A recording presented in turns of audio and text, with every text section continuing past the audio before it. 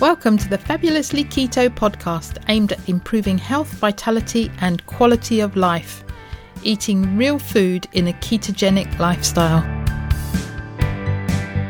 I'm Jackie Fletcher and I'm based in the UK. And I'm Louise Reynolds, an Aussie currently based in Bangkok, Thailand.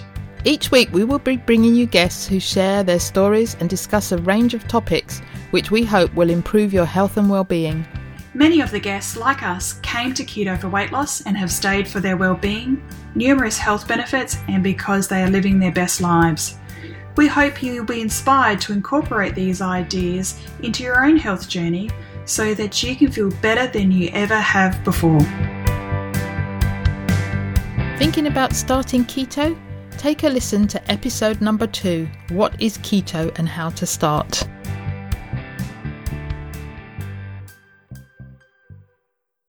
Welcome to episode 106 of the Fabulously Keto podcast. And before I talk to you today about today's guest, we have had another review on the podcast. And this was left a while back, but because it was on a different continent to me, Jackie, I didn't see it until this week. So Albie176 from Australia says, great variety of guests who share their wealth of knowledge in anything keto and beyond. Jackie and Louise ask the right questions to their guests to share their experiences. Highly recommend 5-star ladies and a heart. So thank you, Albie176, for leaving the review. And we would love you to leave a review and rate the podcast. This helps people decide whether to listen or not. So today I'm interviewing Dr. Campbell Murdoch. Dr. Campbell was recommended to us by Dr. Chris Barkley from episodes 6 and 7 and Graham Phillips from episodes 19, 29 and 82. And it has taken us a while to get Campbell on. I met him at the PHC conference in May and was able to ask him personally to come on. So here we have Dr. Campbell Murdoch. And Dr. Campbell Murdoch is a GP with a special interest in metabolic health. He works in an NHS practice in Somerset. He is a co-founder of Preventative Healthcare Group, a UK company focused on providing reliable, accessible and useful services to improve metabolic health and related conditions. So let's go to the interview. Welcome, Dr. Campbell, to the Fabulously Keto podcast. It's fabulous to have you with us today. Thank you. It's a real pleasure to be with you. And we always start by asking, where in the world are you? So I live just outside Bath, and I spend most of my time in the southwest of England doing GP work and a number of other activities related to improving people's health. Brilliant. So why don't you start by telling us your journey to low carb, and did you use it for personal reasons, or how did you come across it, and what made you incorporate it into your practice? So I'm a GP. I qualified as a GP back in 2007. And one of my reasons for being a GP actually is I'm kind of really interested in the whole person, in truly improving health and well-being and really solving problems. I love science. I love tackling problems, but also really applying that to the whole person. And general practice was the perfect career opportunity for that. And then for me, I moved after qualifying as a GP and went straight back into some studies in organizational behavior, managing change and teaching, and then on to studying sports and exercise medicine. The reason for studying sports and exercise medicine was because really interested in kind of human health, wellbeing, performance, and realized that athletes do a fantastic job at peak performance, and kind of thinking, well, how do they do that? So whilst working as a GP, I was studying postgrad sports and exercise medicine at Bath Uni. And it's a fantastic discipline because it's relatively new. It encourages you to challenge a lot of what you've learnt and a lot of the kind of preconceived medical ideas that you've been carrying around. And so through the studies of that, and combined with me, I was working 5 days a week, 12 to 14 hour days as a GP, started to get pretty worn down, I think, if I'm honest. And also this kind of production line model of medicine which is the short appointments, generally ending in a prescription, whilst kind of burning out, and slowly it's dawning on me that actually the impact I'm making per unit of my energy seems to be quite minimal at some days, and I'm kind of closing down these consultations and hopefully staying to time. I started wondering what difference I was making. So these two things were really running in tandem, this busy GP work, plus learning about sports and exercise medicine, having my beliefs challenged. And then about 2012, with the sports and exercise medicine, probably started to get exposed to a bit of Professor Tim Noakes' work, who's really well known in the sports and exercise medicine world, and Peter Bruckner, who writes the textbook you study if you study sports and exercise medicine. So there's kind of helpful challenge, bit of exposure. And then were they already low carb by that point, or were they still on the? So I think it was around 2012. I think Professor Noakes started to publicize a bit more about what he was up to. Yeah. And around that same time for me, it's always hard to piece together the exact time frames, but I was filing patients' blood results, as you do at the end of the day. You get this wallop of all the tests that have been done that day, and you have to file them. And one of the common tests is what you call lipid profile, or people think of as a cholesterol test. But with that, you get total cholesterol, HDL cholesterol, LDL cholesterol, and triglyceride. Yeah.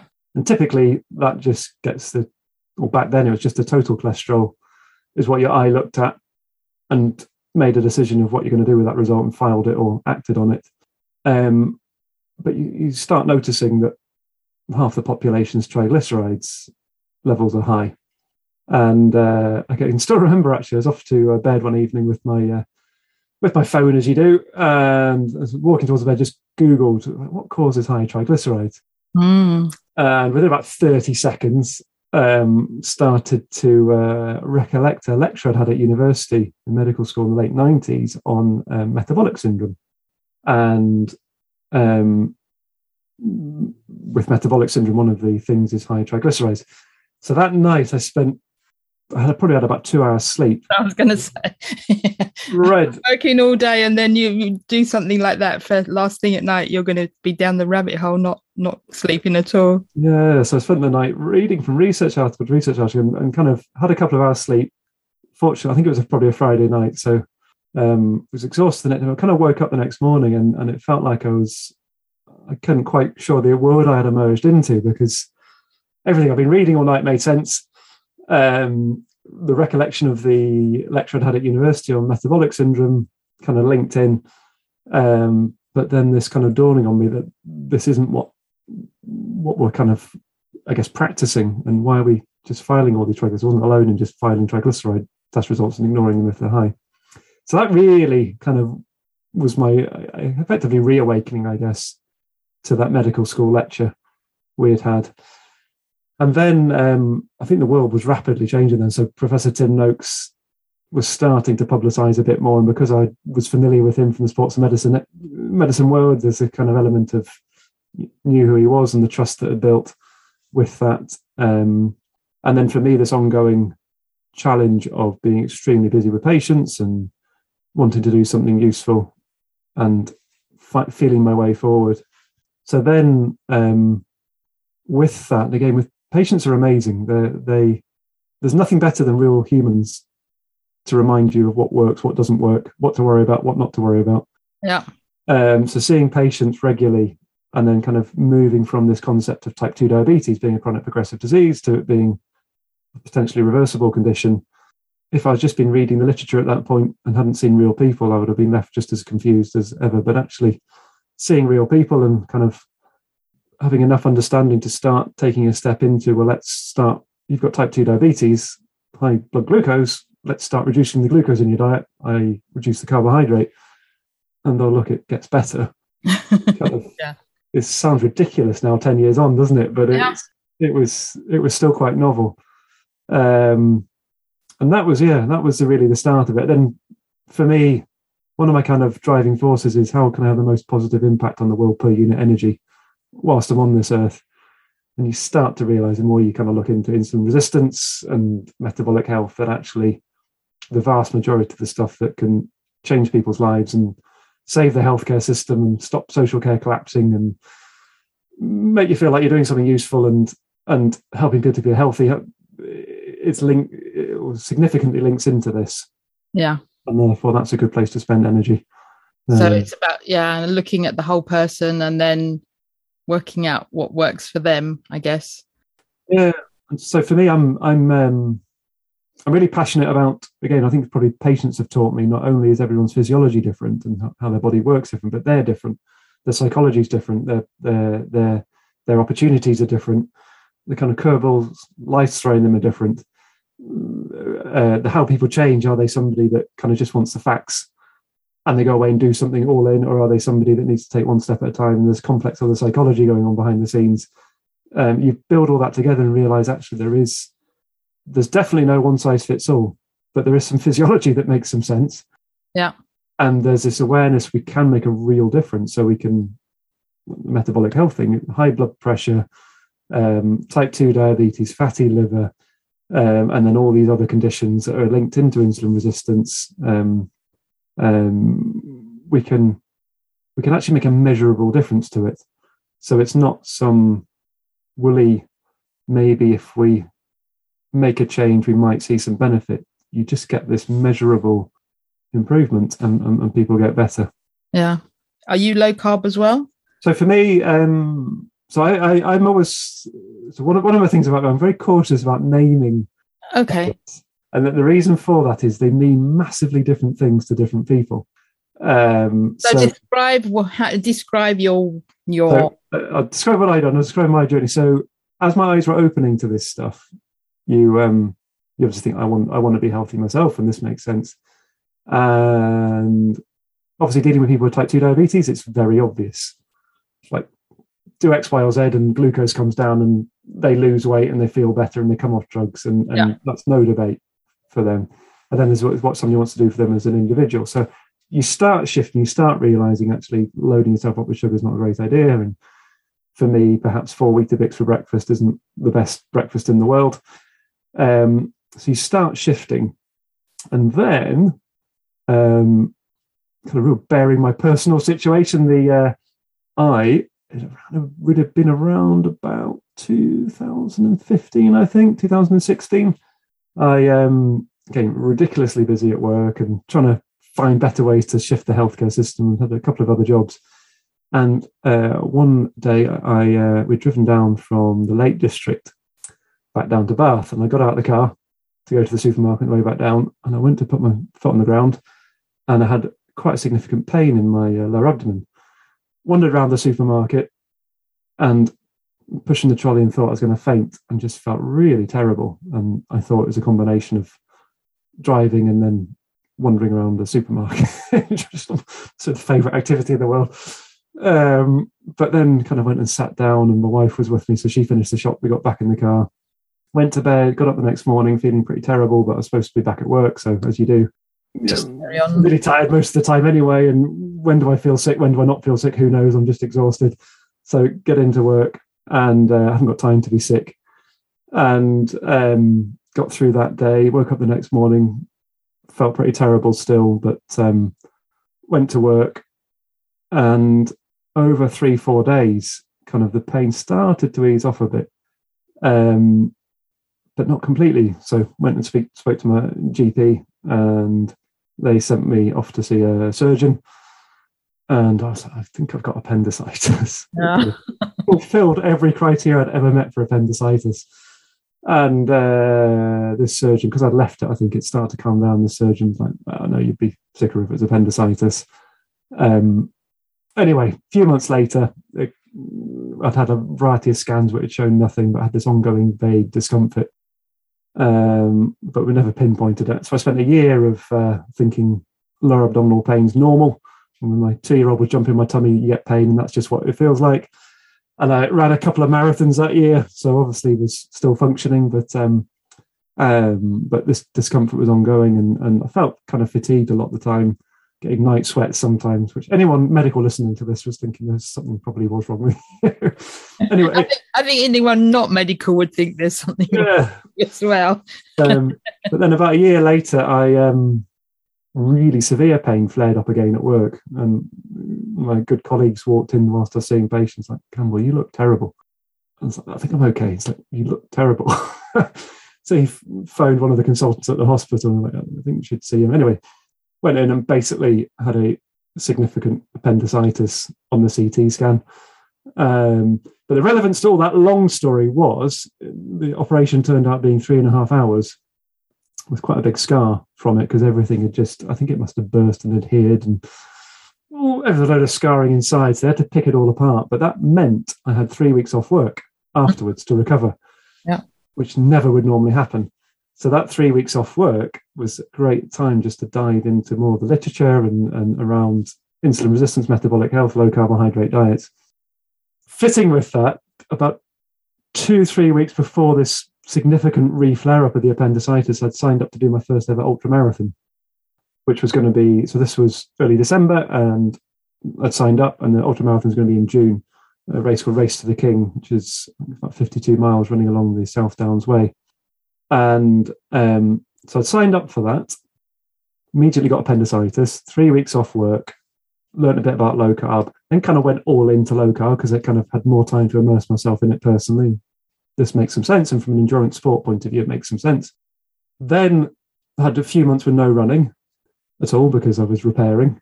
Yeah. Then did a few 5-10K kind of slow training runs on my own. And I remember then doing one really slow 17-mile training run on my own.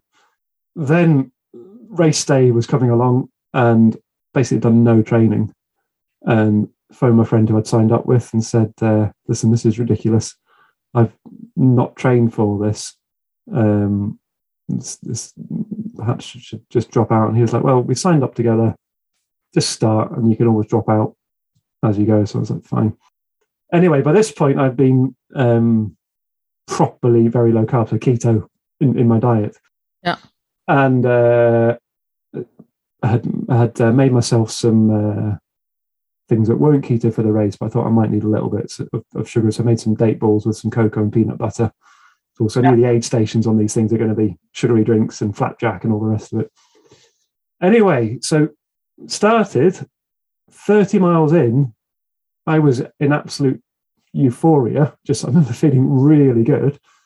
My friend, good bloke who was not, he was on the kind of typical carb loading, higher carb diet, was properly having ups and downs, crashing, getting to an aid station, refueling.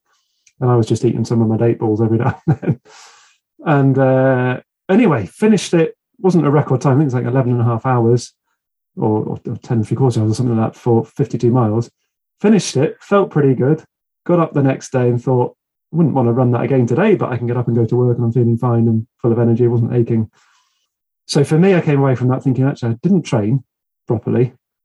We didn't go to break the limit, so we weren't pushing the boundaries, but finished 52 miles in a reasonable time, and I'm still functioning. And I suddenly thought, right, that's got to say something about fueling. Yeah. And humans probably don't need to train for the Olympics to be able to go and hunt a deer or go out all day foraging. It's so that was my journey, which then kind of really sold it to me. As far as I know, I didn't have any other health problem, and the appendicitis wasn't linked to kind of not being super low carb or anything like that. It's just one of those things, and I wasn't trying to fix some weight issue or anything like that. But yeah, really never looked back since then. And now from a personal point of view, again, as I said, I don't really like framing what I do because there's a tendency for people to understand different things, and then you create your identity linked to that, and that takes, like, you again can't adapt as easily when you need to. But I probably now follow a pretty much standard diet, is what you would call low carb, and just real food. Yeah. And that's what I do. Excellent. So yeah, that's a personal story. I think I took you a bit off track there because I was going to ask you a question, but I can't remember what it was now. So with your story, is there anything else that because I interrupted you, is there anything else you wanted to tell us about it before we move on?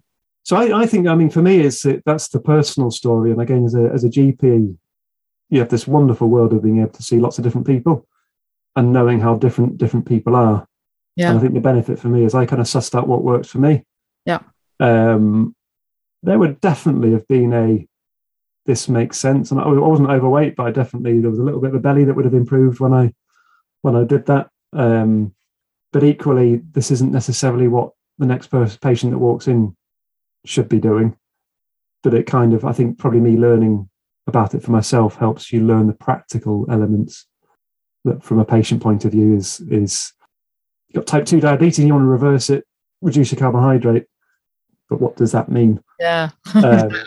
So the personal benefit. And I think the other thing I like about looking at lifestyle and food and what we eat is it's not just about fixing broken stuff. It's not just about getting to the start line.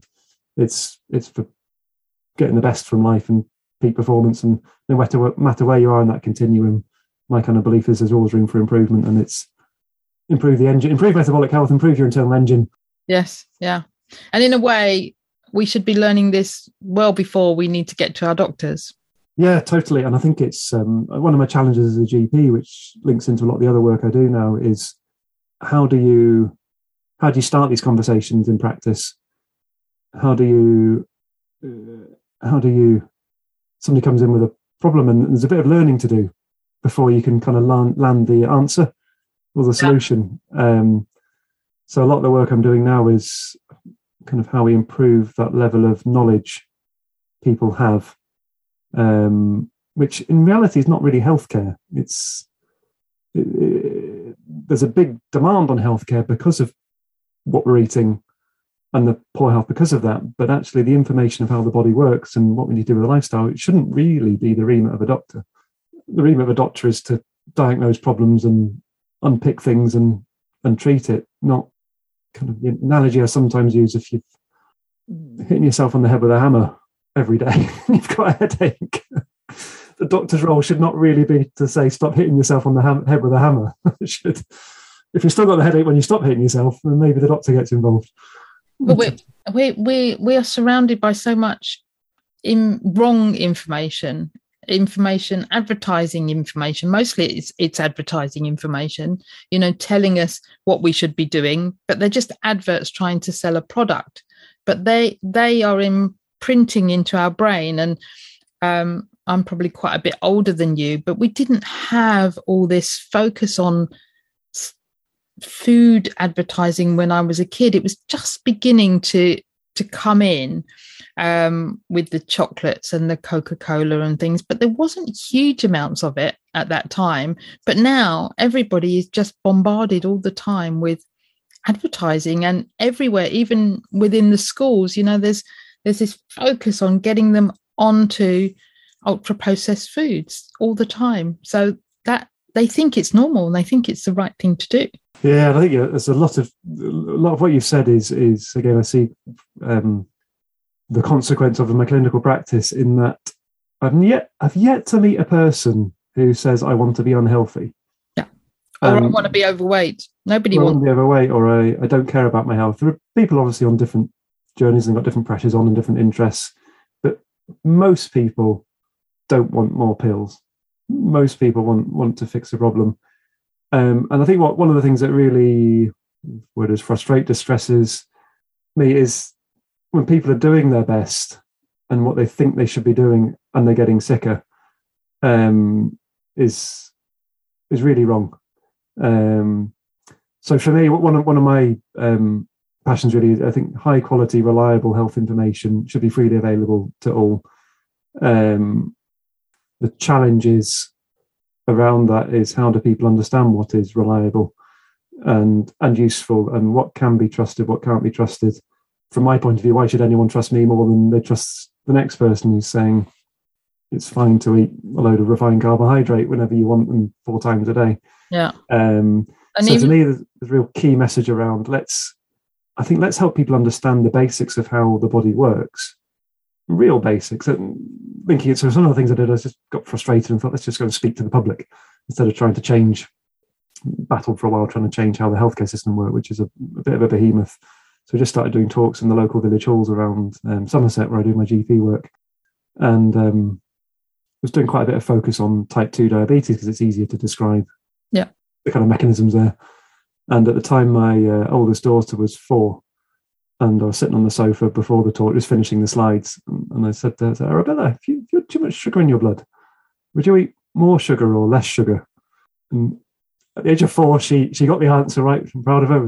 Should eat less sugar.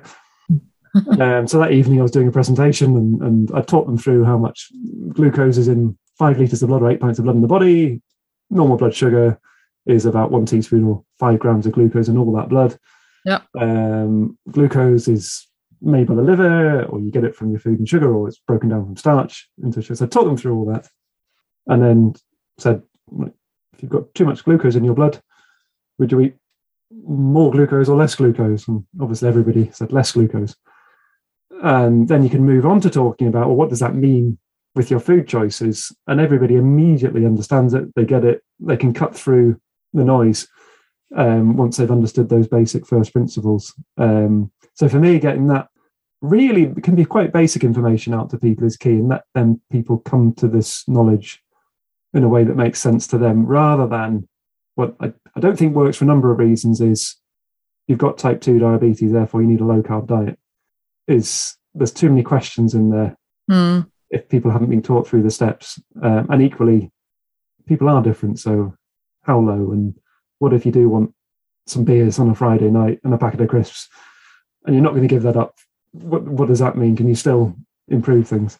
Yeah. And we know the answer to that is yes. Yeah. It just depends on the level of health that you want and to what you're willing to give up. And what you're doing the rest of the time. So patients that 3 pints of ale and a packet of crisps on a Friday night was almost sacrosanct, but the rest of the week and the weekend, ticking the boxes and they get fantastic improvement. Other people doing the 3 pints of beer and a packet of crisps would lead to a pizza after that, another 3 pints of beer the next day, and before they know it, they're struggling. So let's give you the basic information, and then, as I view it, what levers need to be pulled, and which levers do you want to pull? And let me rephrase it. Let's know what success looks like. Let's know what's possible. Know what levers can be pulled. Now do something, and let's see what happens. Yeah. And if it's not improving, then there's something that's going wrong. What is that, and what do we do next? Yeah. And like you say, everybody's different, and everybody's going to want different things. So for one person, it might be like 3 pints of beer and a packet of crisps. And for other people, it might be going out for a pizza with their kids. It's all different stuff that drive people and motivate people. But if they can have that pizza and continue, but that we know that there are people that can't have that one pizza or a slice of pizza and can't get back to the way that they want to eat for the rest of the week, then that's a problem in and of itself. I think you're spot on, and that speaks to. So another one of my jobs I did for about 3-4 years was working with the NHS England, what's called the Time for Care teams, all around how do we improve the delivery of healthcare in general practices, and that was across the country. And it very much to do with what they call quality improvement methodology, which is always all about continuous improvement of processes. So you're really looking at what are you trying to achieve? What's your goal? And this is for an organisation level, not individual patient, but it directly translates. So what are you trying to achieve? How do you know a change will be an improvement? So in effect, what are you measuring? What are you looking for that's going to change? And then what changes could lead to an improvement? And then go and do it and see what happens. So you can obviously look at how a GP practice works. We've got 100 patients need to be seen. We're always overrun, etc. Like, let's change something. Let's put another person to work, or let's give more telephone consultations, or whatever it is. And you go and practice that, do that stuff, and see what happens. You look at health, anything related to our behaviours, and you can do that exact same thing. So, and this fits with what you call person-centred care. So, what are you trying to achieve? So you always start with, for me, I start with what somebody's needs and what are they trying to achieve? What's their goals? The next step is let's do a bit of an assessment of one of your physiology. Let's see what your body's actually doing, and also kind of a self-assessment. What behaviours are you currently undertaking? What are you currently eating? What are your current? What's your current movement? What's your current sleep? What's the current stresses? Then you build in what's your preferences. So if somebody's a vegan, they're a vegan. If somebody's a carnivore, they're a carnivore. we need to recognize that and then build the options based on all that information we've gathered so far, and then make some choices. Yeah. Knowing that there's a large variety of choices in there, but there are choices to be had. And then it's, well, let's go and do that now. And let's see what happens. How long, if you were talking with a patient like this, and how long would you expect them to go away and do the doing for before they came back to you and say, this isn't working? So there's so many different scenarios. So I think if there was no kind of psychological challenges going on, which if I'm honest, 90% of people there probably is, but if somebody's kind of just, right, what's the practical steps I need to take? I can go away and do it. There's going to be no hiccups. Let's just follow the stuff. I'd probably say to them, I'll see you in 3 months. Yeah. They would have seen massive gains within that, but the 3 month point, there's no point pulling them back further because why would you? Yeah. They're on that journey. If it's a case of let's go and do something and you need the motivation or you need some feedback or the person's a bit confused about what they're doing or they need a bit more support, then I think within the confines of how the NHS works, I think a 2 to 4 week check-in would be useful. Now, if somebody's going to do a proper low carb or keto diet, generally speaking, I warn them, not uncommonly, you're going to have 1 to 2 weeks of feeling a bit fatigued. There's a lot of change happening in those 1 to 2 weeks. You shouldn't feel unwell, but just kind of take the other pressures off your life and go with it. But by week 2, or beginning of week 3, you should be starting to feel better. And I kind of explain, many patients will tell me that suddenly they forgot to eat lunch and the trousers were getting slack on them. So by that point, I certainly as a GP, I want to see them. Have they managed to go through that transition? And actually, again, as a GP, it's all about safety. So things shouldn't be going wrong. There shouldn't be problems occurring. So it's kind of the professional responsibility there to check in. But somebody really goes for it to improve their health, they're going to see massive benefits if they really went for it within 1 to 2 weeks, like notable benefits. And 3 to 4 weeks, they're often a new person. But there's multiple facets to that. And some people just want to tweak their diet a bit and one step at a time. Other people are just going to go kind of cold turkey on everything. Yeah. So yeah, it is personalized, isn't it? And then over time you've got, as I guess many listeners will know, some people do really well on a proper full-on keto diet. Other people, I've met plenty of patients who, I don't think we've had the same issue in the UK that they had in the States, where it's like, how much fat can you eat? Yeah. I don't think that really happened in the UK, but you kind of hear what's going on. People are like having to get their fat macros in. It's like almost, you can have as much fat as you want. And just, if you're not having enough fat, then you're not keto. Yeah. And plenty, especially I've seen perimenopausal, menopausal women, just do not lose weight. Like they might improve the blood glucose, but the weight does not shift with that for many of them. Some of it will, but for many it just doesn't. So there's that then tailoring. That's me. That's where I am, because I came to this from being extremely overweight, and diets don't work. So being able to eat the fat and eat tasty food and not feel hungry was a real bonus for me. But actually, it's got to the point now where the weight isn't shifting. And I know what I need to do is cut out the cheese and cut out a lot of the dairy and reduce the amount of fat that I'm having. But it's a work in progress. Yeah. It takes time when you really enjoy that sort of food. It takes time to make those adjustments. Yeah, and it's habits, isn't it? I think that's probably just the same for many people that have been eating chips or a sandwich. It's that same brain shift, isn't it? I think this comes back to like, why are you doing this? Yeah. And link it to that important reason. And then the other thing to do with patients is if they do look keen, but they feel a bit daunted by it, and just like in your situation, be, well, what do we think will work? Again, I think the confidence that the change is going to work is really important. If you're not 100% confident that it's actually definitely going to work, it's harder to take that plunge. And then also, well, let's do it. Let's do it for a month or 2 months or 3 months. After that, again, you go and choose whatever you want to do. but let's really go for it. And that seems to like the cheese. I love cheese. Let's just go 2 to 3 months. I'm just going to do it. And there's a really important reason why you want to do it. And let's just focus without that. And that seems to then help take the brakes off, because it's not I really love cheese and I can't imagine not eating cheese. Like you said about bread. And I go through phases, and I go through phases where I will naturally not eat cheese. Just doesn't occur to me to eat it. And then I'll go through other phases where I'm specifically keeping myself off of it.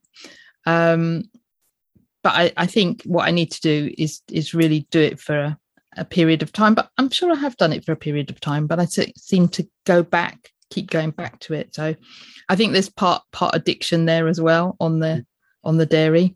Cheese is a common one I've found actually with people. And I made a mistake early on in my clinical practice of saying to people it's okay to eat cheese. And that translated into, without making it explicit, you can eat as much cheese as you like, expecting for many people they might have a piece of cheese.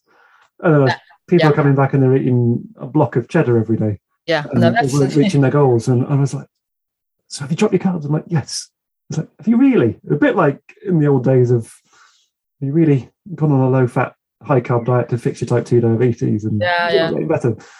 Also, you know what is very that people might get confounded by is an ounce of cheese is actually not very much at all. Yeah. So if you're only having 1 or 2 ounces of cheese, that's only a small amount, and you can think, oh, I'm having an ounce of cheese, whereas actually you're having 2 or 3 ounces without even knowing it. I think you're right. And so from a clinical point of view, so we know all this stuff is fixable. Like from a health point of view, and everyone will, from a kind of a body shape point of view, which I'm not a big fan of weight as a measure of anything, because it's kind of a crude measure. But if somebody has that personal goal, or they want to reduce their waistline or whatever, we know it can be done. And when it's not happening, for me as a clinician, the most important thing, if possible, is to get accurate information of what's currently being done. And the biggest challenge around that is people don't remember or don't consciously know, just like you mentioned. But actually, just like if you're trying to improve how an organisation functions, if you've actually got some good quality data as what's going on, you can then make some informed choices about, okay, which lever do we need to pull a bit more? So that's, in the perfect world with my patients, I basically say, go and record everything. Yeah. Really everything. And only need to do it for a week or even 3 days often. Yeah. And then you go, okay, let's look at this. What are the obvious things in here that are maybe coming through? And then kind of which ones do you want to change? And then fitting with that, I mean, wouldn't probably work for reducing cheese, but from a type 2 diabetes point of view, or people are struggling to improve their just general insulin resistance and metabolic health, is monitoring like the blood glucose, the continuous glucose monitors are just amazing. Yes. In that, because they are giving that. So for some of my patients, I'll get them on a continuous glucose monitor, like a Freestyle Libre, for 2 weeks, and tell them to record a food diary as well. And there's a few things you discover. One is what people thought they should be doing, and what the conversations you've been having for months, and sometimes a year or two, you thought you were speaking the same language, and then you get this data back that doesn't make any sense if they've been following what I thought they were doing. Yes. And you're asking, what happened there? It's like, well, I had porridge for breakfast. And I said, why did you have porridge for breakfast? It's because it's a healthy option, despite this year or sometimes of talk about reducing carbohydrate. Yes. So that's really powerful. And equally, the feedback, you can watch the speedometer and things like that are really powerful. So the measurement in whatever we're doing to help to support behavior change, to unpick problems, and to help kind of decision making around what to do next, I think is really, really helpful. Do you think Freestyle Libres will become the norm in the NHS for people trying to manage? I think they'd be great if they did. I think the challenge the NHS has is the reason the NHS exists really is for what's called acute care. So you've broken your arm and you needed it fixed. And I think that was the origins of the NHS. It's healthcare when you need it. Yeah. And the medical model, or what we call the acute biomedical model, is you've got appendicitis, you need an operation. It's that intervention model. And so the NHS and most of the funding mechanisms are very much based around where's the broken part, here's the intervention for the broken part. So we look at the Freestyle Libre, it's being used now for type 1 diabetes, and that kind of fits that model. It's all about the glucose and safe dosing of insulin and things like that, and monitoring and preventing hypos. And then you look at what's the general understanding of what's going on with people's health. So this concept of insulin resistance, even though it's been known for decades, and to me, it is probably combined with mental health, insulin resistance plus mental health are probably the two reasons the healthcare system's overwhelmed. Yep. To me, it's such an important area, but actually, if you don't see it through those goggles, why would you pay for anything to do? Why would you pay to see what's going on with somebody's diet and insulin resistance? Yeah, but that's the short vision way of looking at it, though, isn't it? Because we know if we got more people interested in lowering their carbohydrates, dealing with the carbohydrate toxicity and all those things, the insulin resistance, then the pressure would come off the NHS. I mean, by hundreds of thousands of people. Yeah, we fix insulin resistance, which to me it is fixable. It's not a big ask. It's definitely doable. It needs multiple parties and collaborations and approaches, but it's not a difficult from a science point of view. It's not a challenge. I think one of the questions is what's the NHS there for? And if you think 60-70% of the adult population are insulin resistant. Yep. I think there's some data from the States just a week ago that now only 7% of the US adults are fully metabolically healthy. Oh gosh. I think everyone had been quoting 12%. Well, yeah, 12%. There's a study came out a week or two ago that says it's now at just 7%. So you look at that and you think, although that's what's driving the demand on the healthcare system, is it, and there's arguments either way, but I would love to give every single one of my patients a Freestyle Libre or something to do, and then build training programs around that, and we can give the reliable information. And again, I think benefit of being a doctor and the NHS is that in theory there should be no other vested interest. It's not trying to lead on to another benefit that wouldn't really benefit the patient. It's for somebody else's gains.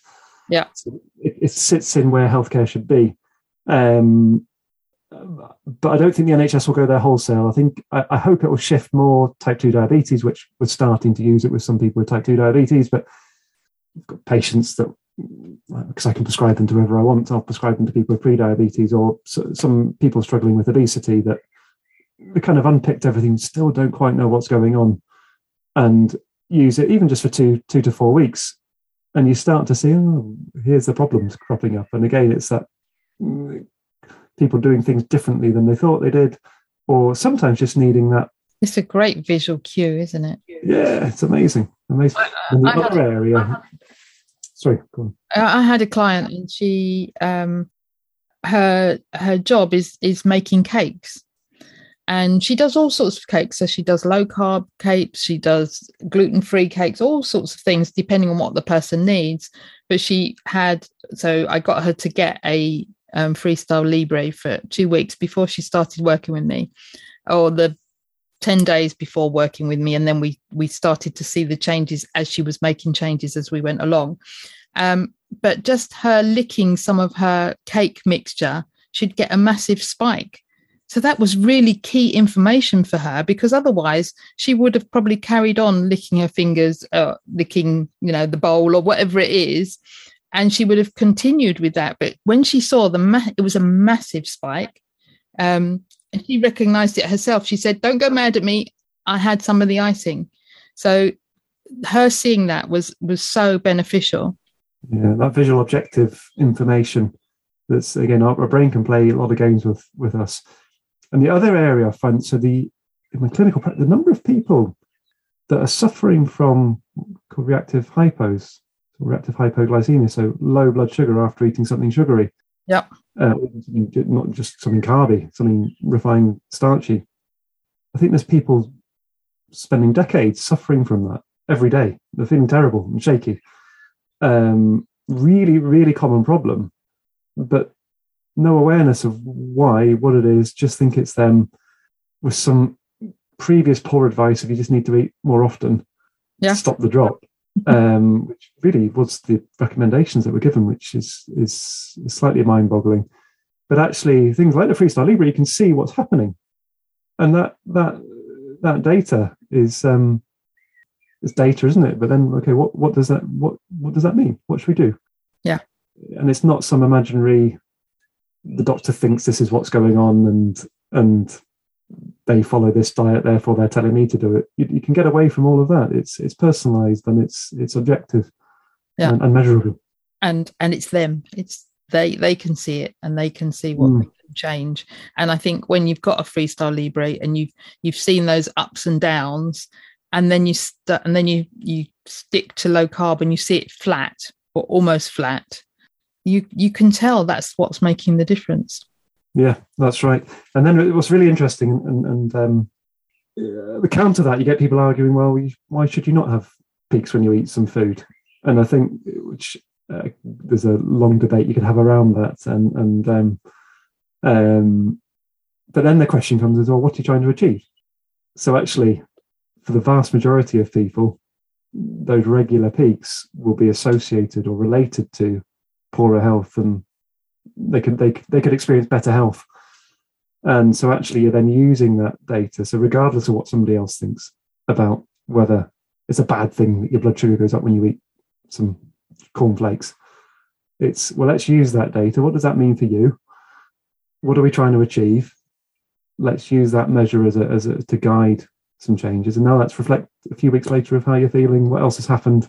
I think that's that again. It's that personalized approach versus these kind of battles that sometimes go on about what's right or wrong, what's the right or wrong thing to do. But having objective information tied into a person's goals is so powerful.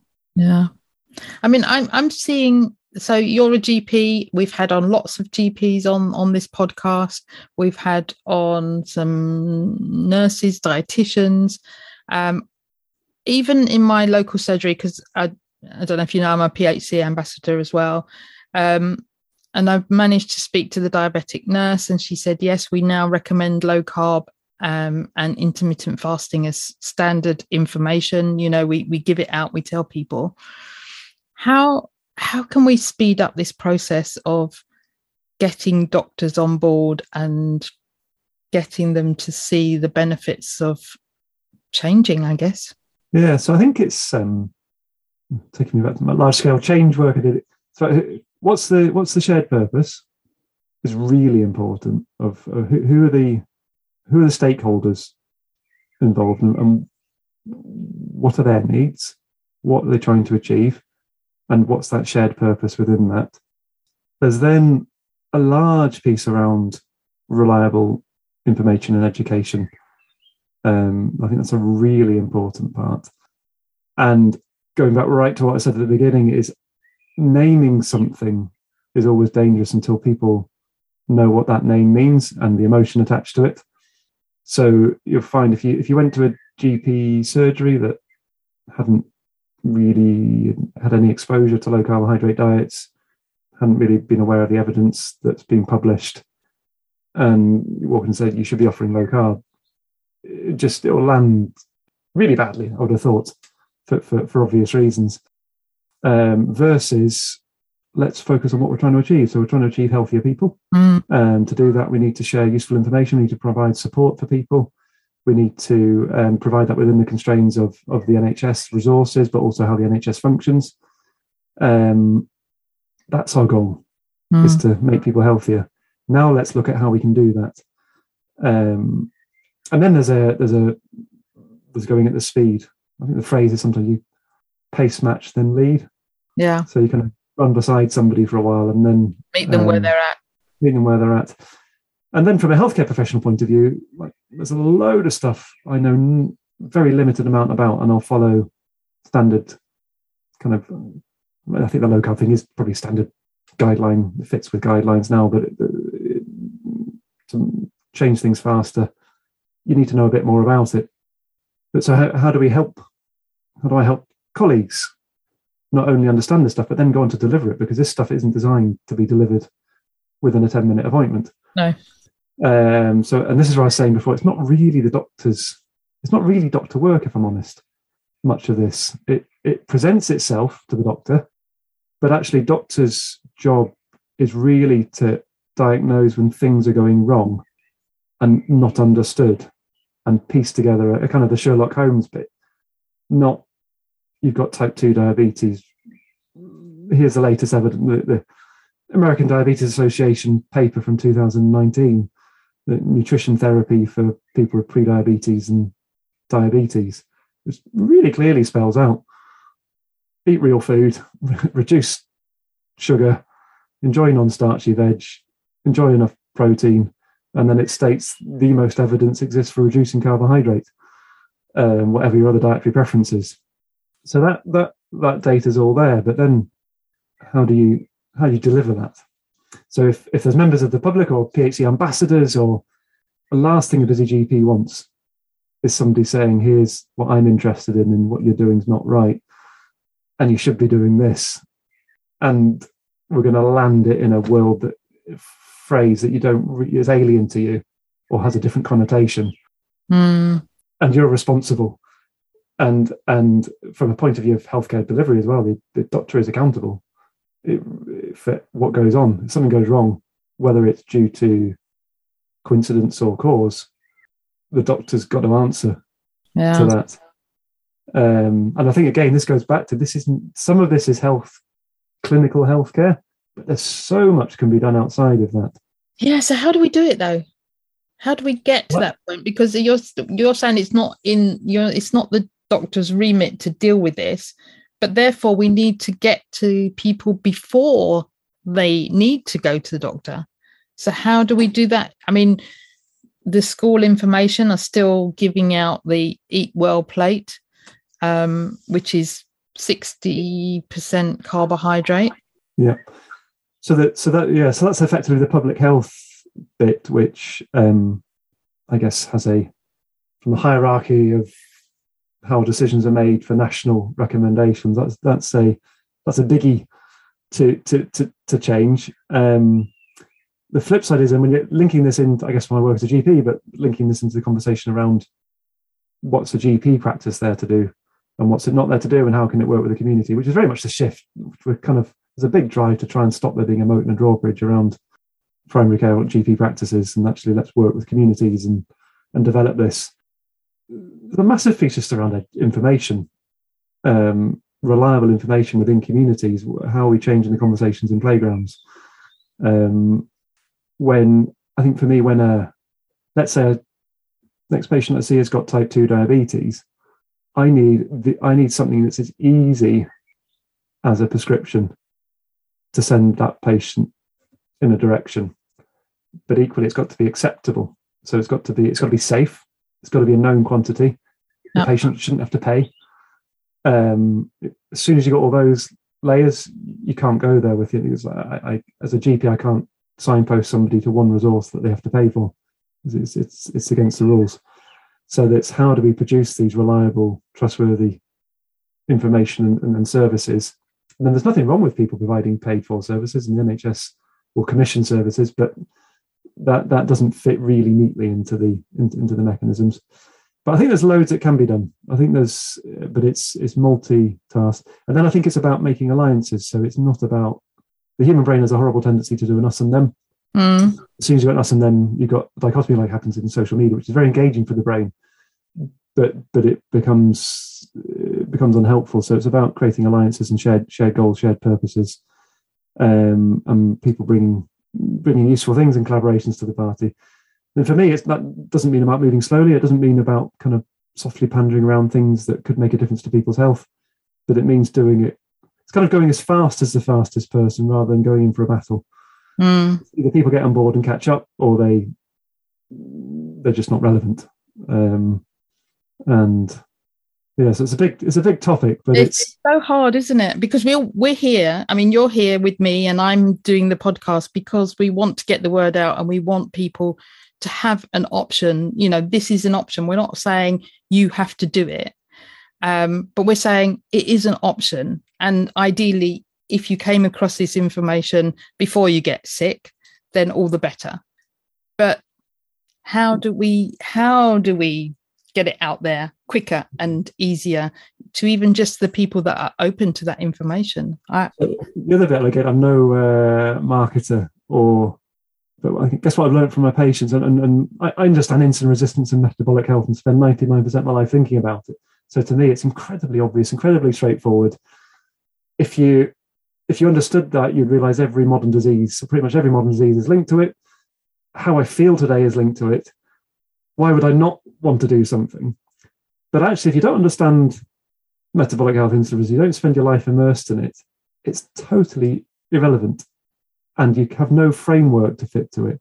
So I think it's really about what matters to somebody, whatever that hook is, and finding that hook and focusing on that. So although I'd love to say to 60% of the patients that walk in, your problem's insulin resistance, let's fix that.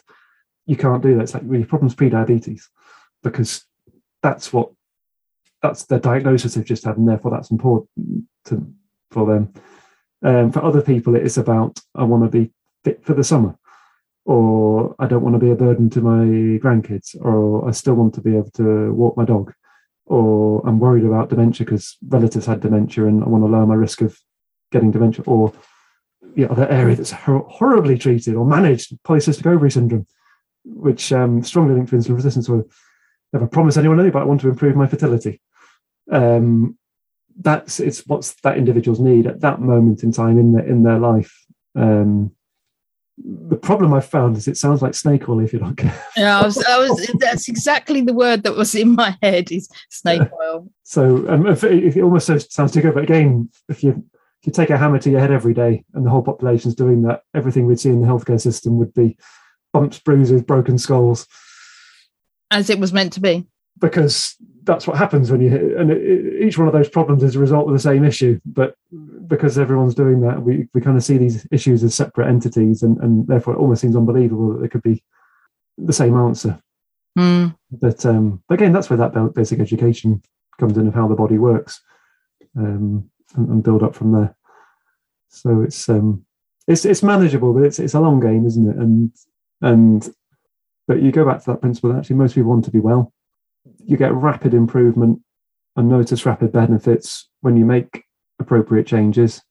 Yeah, there's lots to be done. There's lots of potential there to make a real difference, and then it's like a domino effect as well, isn't it? Every one person you help will probably want to help 2 or 3 other people. Yes, because we all do. Yeah. Most of us do. Yeah. So, Dr. Campbell, one of the things that, if we go back to type 2 diabetes, and people, they're on quite a lot of medication, they're managing it through medication because they haven't learnt about low carb, they haven't had an open-minded GP like you that's going to help them help them, manage it better before they even get to that point.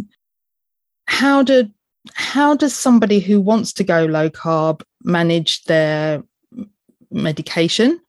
So from a GP point of view, but also somebody hasn't got a GP that's open to low carb keto, that they don't really understand it and they don't promote it.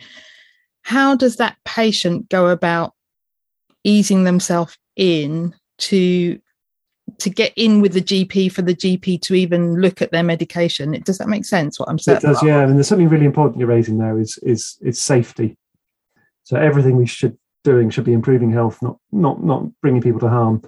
And one of the issues with type 2 diabetes is that some of the drugs people are on, if they significantly reduce their carbohydrate intake, they could come to harm. And therefore you need to deprescribe. So you need to reduce medication, sometimes as or soon after somebody reduces their carbohydrate intake. And the risks, if that's not done, in theory, could be, fortunately I think it's rare, but could be death or serious ill health. So one of the challenges that exists, certainly as a few years ago, as more and more people with type 2 diabetes were wanting to do a low carbohydrate diet, is they're on medications, and the most many GPs weren't quite sure what to do with the medication. So even if the GP was supportive, there's a bit of a barrier to change because these quick appointments and concern about medication, and therefore the kind of area then gets skirted away from and suggests we better not change anything because we don't know what to do with medication. So back in 2018-19, a few of us, including David Unwin, Mark Cucuzella, David Kavan, endocrinologist, and a pharmacist, Mahendra Patel, we wrote a paper for the British Journal of General Practice, very simple paper, aimed at GPs of what to do with medication when people move to a low carbohydrate diet. The title was Adapting Diabetes Medication for type 2 diabetes with a low carbohydrate diet, something like that, a practical guide. And basically, this is just a very simple summary of what to do with medication aimed at GPs. And it's basically, if you're on insulin, patients on insulin need to reduce insulin. If they're on glycoside, which can make glucose go too low, need to reduce that. And on these newer drugs, these Flozins that make you pee glucose, then need to consider reducing or stopping those. And so we kind of wrote this paper as a bit of a guide. It's not telling anyone what they should do for a particular patient, but it helps out. And really the focus, again, it comes back to safety. And this is a GP's job. So we've spoken that some stuff in this space is not really, a GP shouldn't really be getting involved in what a person needs to eat for breakfast. Yep. That's not why the country pays NHS GPs to analyse what they're having for breakfast and tell them what they might eat instead. But a GP should be taking the clinical responsibility for adapting medication, and that's good use of a GP time. Yeah. So would you suggest for somebody that is type 2 diabetic on medication and their GP is not really understanding or interested, that maybe they should print your paper and take it with them to the doctor, and because things can change quite quickly, can't they? So how often should they book an appointment to see the diabetic nurse or the doctor or whoever it is? So really individual for different patient situations, but the British Journal of General Practice paper is what's called open access. So actually the PHC supported that to make it open access so anyone can access it. And fitting with best practice modern healthcare, it's all about what's called shared decision making and person-centered care. What's called evidence-based medicine. So you're kind of, it's no longer that idea that doctor knows best and patient sits there in an inactive state waiting for the doctor to tell them what to do. It's about, we've got a problem to solve together, let's work at this. So in theory, every GP should welcome patients bringing in information that supports their care. And I think from my point of view, the benefit of being in the British Journal of General Practice is it doesn't get in there unless it's been through a peer review process and it's rigorous and it's safe. So hopefully GPs would not be concerned about that and find it a helpful resource. So so that's the dream world. Obviously, busyness of general practice and stressed out GP. Everyone is burnt out in primary care. It's again, I always say to patients, or as we were discussing, how do we change this? Is if you think about your busiest, most stressful day, and you've done that for 4 weeks, you're not going to be performing at your best kind of either cognitive abilities or from an interpersonal skill point of view. Yeah. The last thing you want is somebody coming in a combative mode, ready to challenge you. You're doing what you're doing is wrong. It's just going to get the standard human response of a battle versus really keen to improve my health. I understand a low carbohydrate diet could be helpful, but I'm on medication. Here's a useful article from the British Journal of General Practice. Can we have a quick look at what you think might be helpful to do? Yeah, can you help me, please? Yeah. And then there'll be some really kind of tired people, clinicians, that will be struggling to engage with that. But most practices now have more than one GP and nurses, and so it's it's looking for playing the system, I guess, to get the help you need. Yeah. So if anybody's listening that have that type 2 diabetes, they haven't yet started on the low carb diet, I mean, that would be one way to do it, is to get that paper, make an appointment with your doctor and talk to them and say, can you help me? I'd like to reduce some of my medication. How can we do this? Yeah, exactly. I mean, that's it. That's very much a GP's job. A GP's job is to help patient need.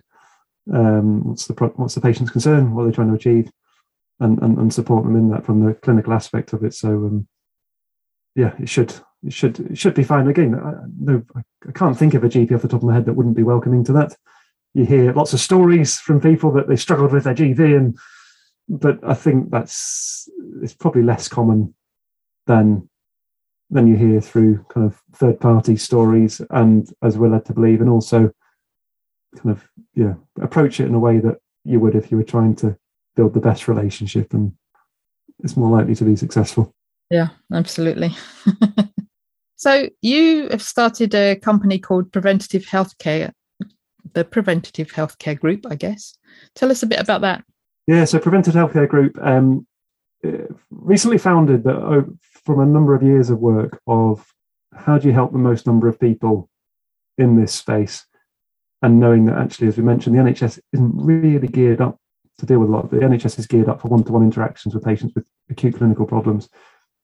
So Preventive Healthcare Group was founded by me and a co-founder, Matthew Gibbons, who's a software engineer by background, with this theory of we have the ability to get free, reliable, useful information out to people at a big scale. And from my point of view, I know the challenges I face in daily clinical practice and what could be produced that would support making that more efficient. If I get a blood test in at 7:30 at night, somebody newly diagnosed with pre-diabetes, what would I want to do? So let's produce some free guides.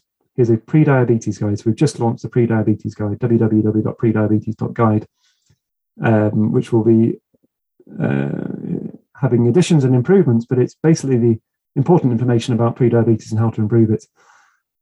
So for me now with patients, if somebody's got pre-diabetes, I can just say, send them a link, have a read of that, and we'll have a chat in a couple of weeks, versus trying to open up these conversations over a non-existent 3-hour consultation. So that's one part of Preventive Healthcare Group, is that reliable, accessible, useful information.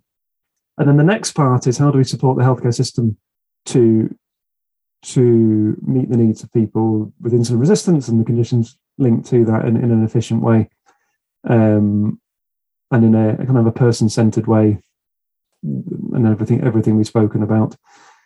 And then another layer on from that is actually what are those useful resources that people need. So I very much love this physiology, I love the science, I love the kind of principles, and then somebody says, but what do I have for breakfast? Yeah.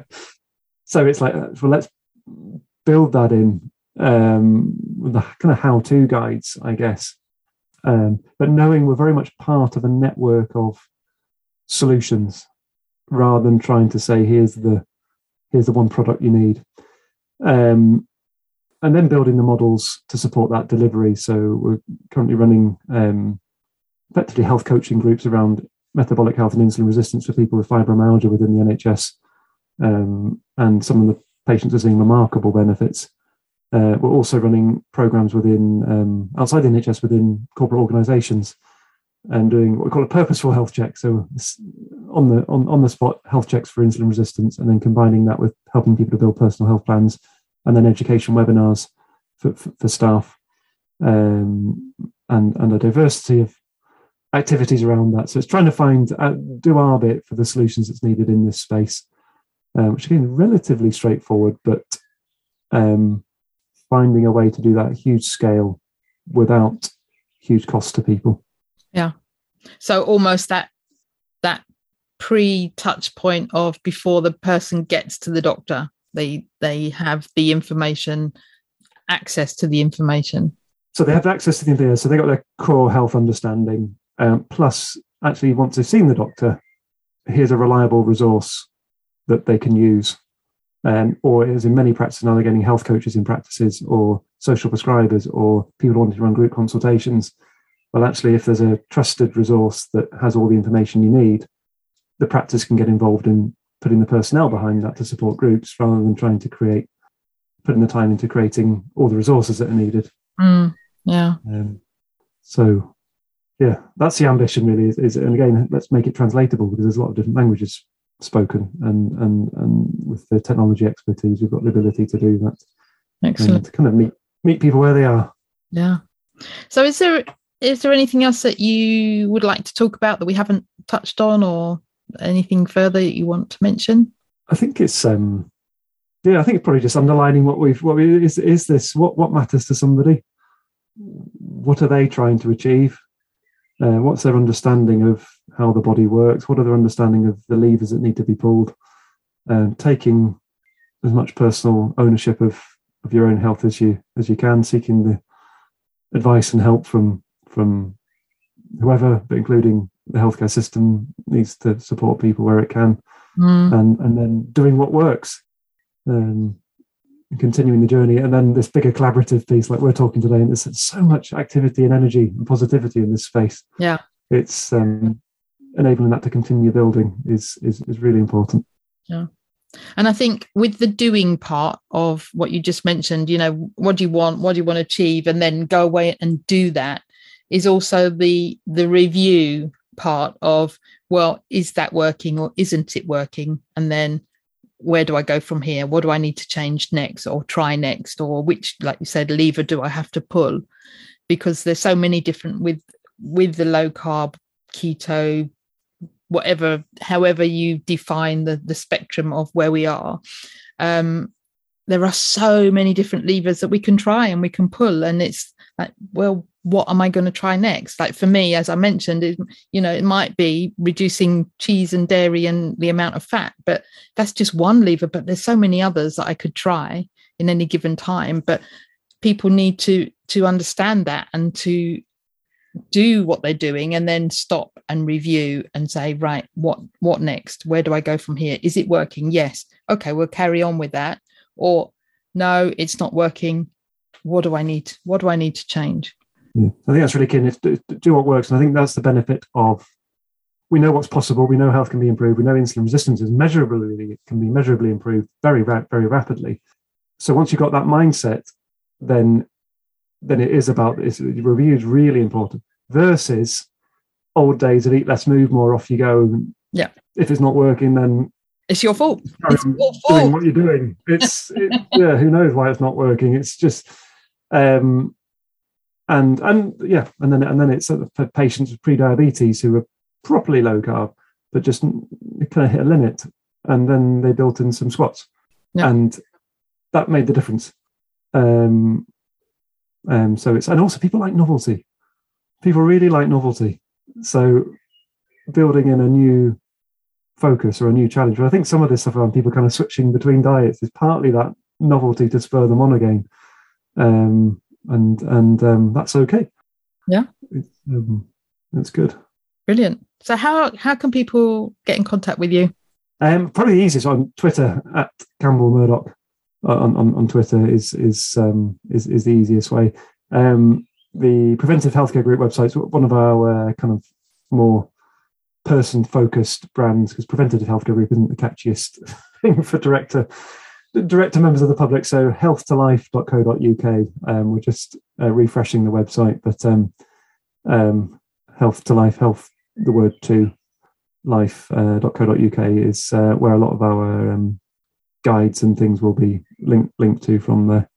And I'm often around in various conferences and places. Yeah. And fantastic podcasts. Brilliant. And so leave us with your top 3 tips. So probably summarising what we've already covered is, one, definitely know why you want to, if you want to go low carb or keto or whatever it is you want to do, know why. Really clarify that. Whether it's a word, a picture, a photo, whatever it is, get that crystal clear in your brain and make it emotional, make it meaningful. I think importantly, knowing what you're going to do and what reliable resources you're using, and getting hold of those to make it easy for yourself is useful, and kind of asking what those resources are, because it's, again, I've seen some people, they've got some resources that aren't the most helpful. They go and put a load of energy in and they don't get the goals. So getting some good quality, reliable resources. And thirdly, I guess, be ready to adapt.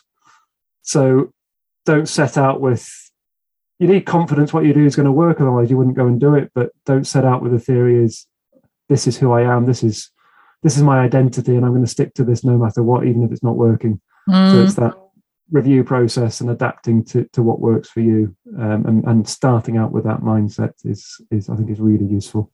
Yeah, brilliant. Thank you so much for joining me today. Thank you.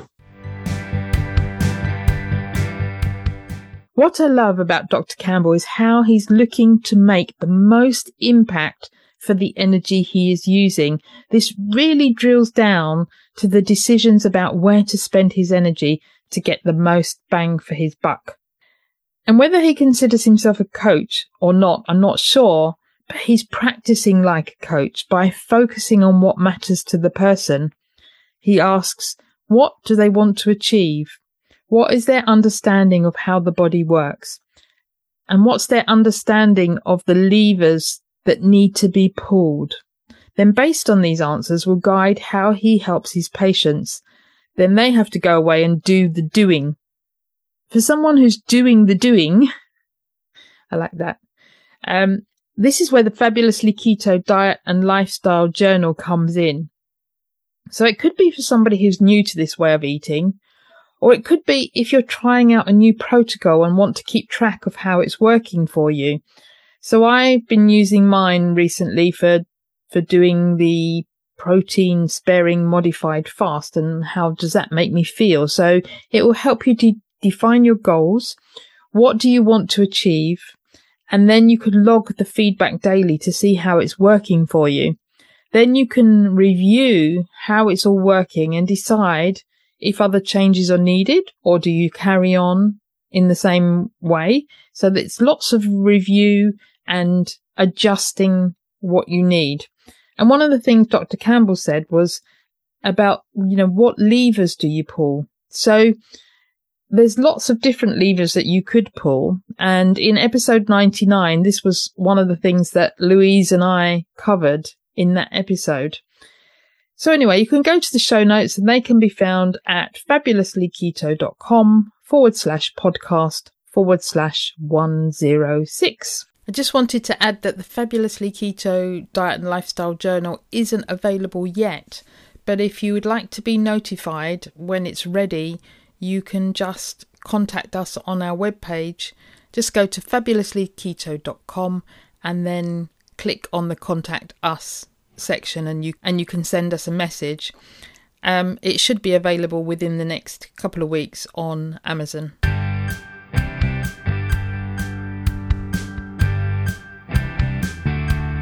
It would be great if you could support us through Patreon. Go to patreon.com/fabulouslyketo and you can choose the monthly amount you wish.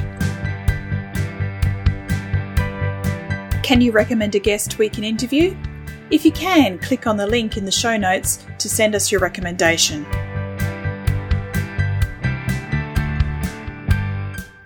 Would you like to join our Facebook group? Search for Fabulously Keto on Facebook. Our Facebook page is called Fabulously Keto and you can follow us there. Or you can follow us on Twitter. Our handle is Fabulously Keto. Or follow us on Instagram, Fabulously Keto1. Did you enjoy the show? Let us know you listened by tagging us in your Insta story or Instagram post using the handle Fabulously Keto1 and the hashtag TFKP. All the links are on the website and in the show notes. If you haven't subscribed to the podcast, click the subscribe button. Reviews help us to be found and reach new listeners. Please leave a review of our show on your preferred podcast listening platform. We appreciate you taking the time and read them all. Disclaimer. The information in this podcast is for informational and educational purposes only. Nothing in this podcast can be taken as advice. Whether our guests are doctors, healthcare professionals or not, they're only sharing their own opinions and stories, and this does not constitute a doctor-patient relationship. It's always best to seek professional medical advice should you wish to make any changes to your current medication or treatments. Also speak to your own doctor if you have any concerns about your health or you wish to make lifestyle changes, especially if you're taking medication.